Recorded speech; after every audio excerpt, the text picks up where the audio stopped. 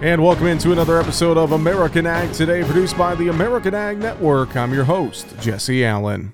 And joining us today here on the program, Mike Steenhoek, Executive Director at the Soy Transportation Coalition. And Mike, always appreciate the time. Thanks for joining us today.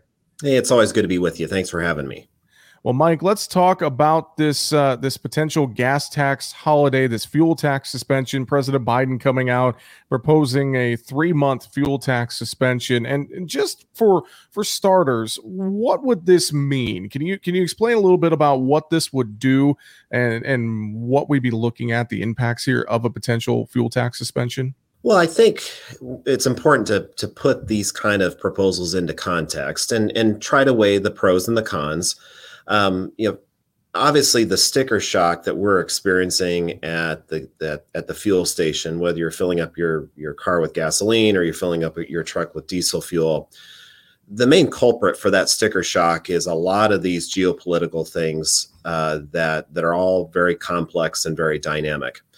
The fuel tax is just one component of that, and a lot of people don't fully understand what that amount actually is. For the federal gasoline tax, which was last adjusted in 1993. So we're certainly a number of years on at this level.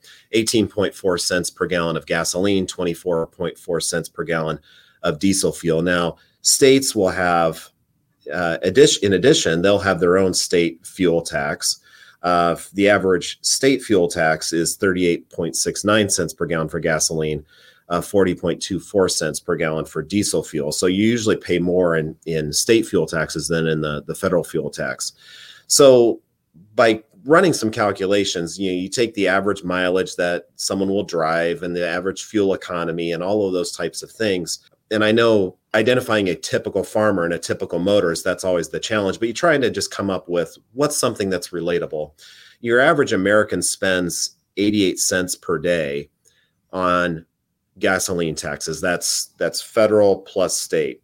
Your average, say a typical farmer using diesel fuel will spend about $2.51 per day on both federal and state diesel taxes. And so that's what it actually amounts to. And that's that's up to each individual how significant that 88 cents for gasoline or taxes and $2.51 for diesel fuel taxes, what that is.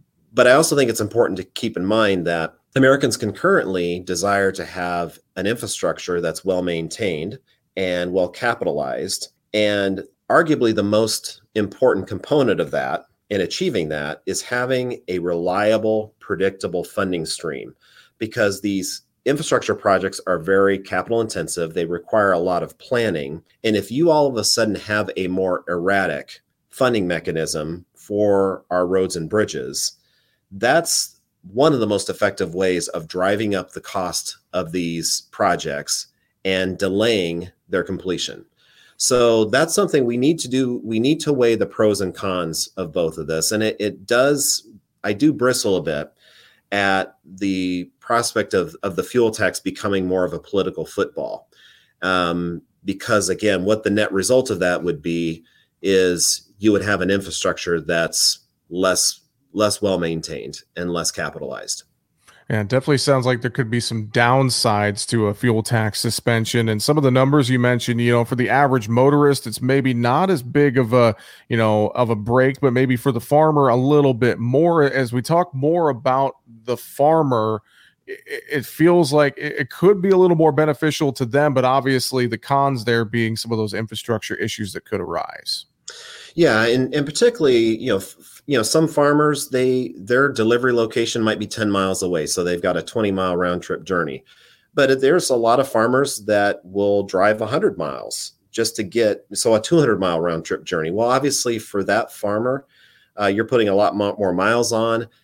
Any kind of cost component, including the tax on fuel, is going to be much more seismic. So that we obviously need to respect and understand that.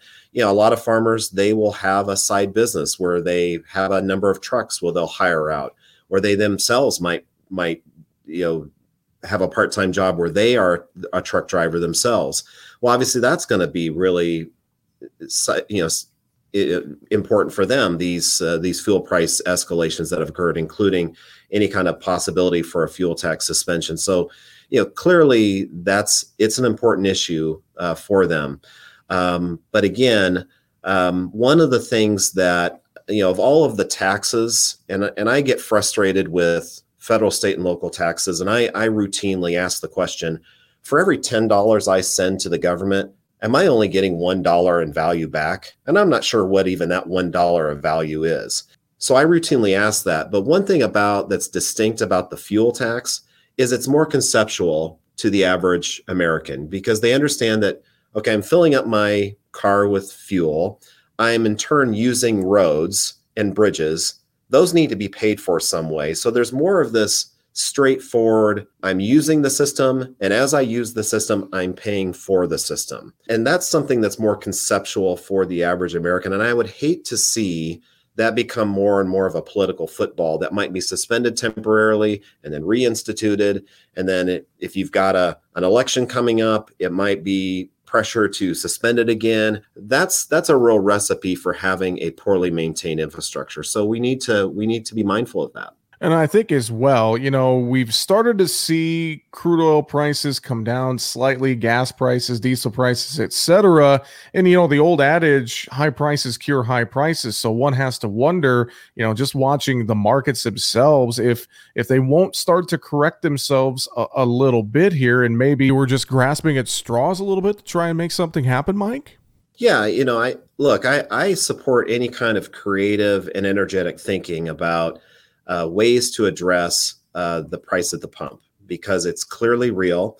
And it's one thing that just seeps through every aspect of our economy.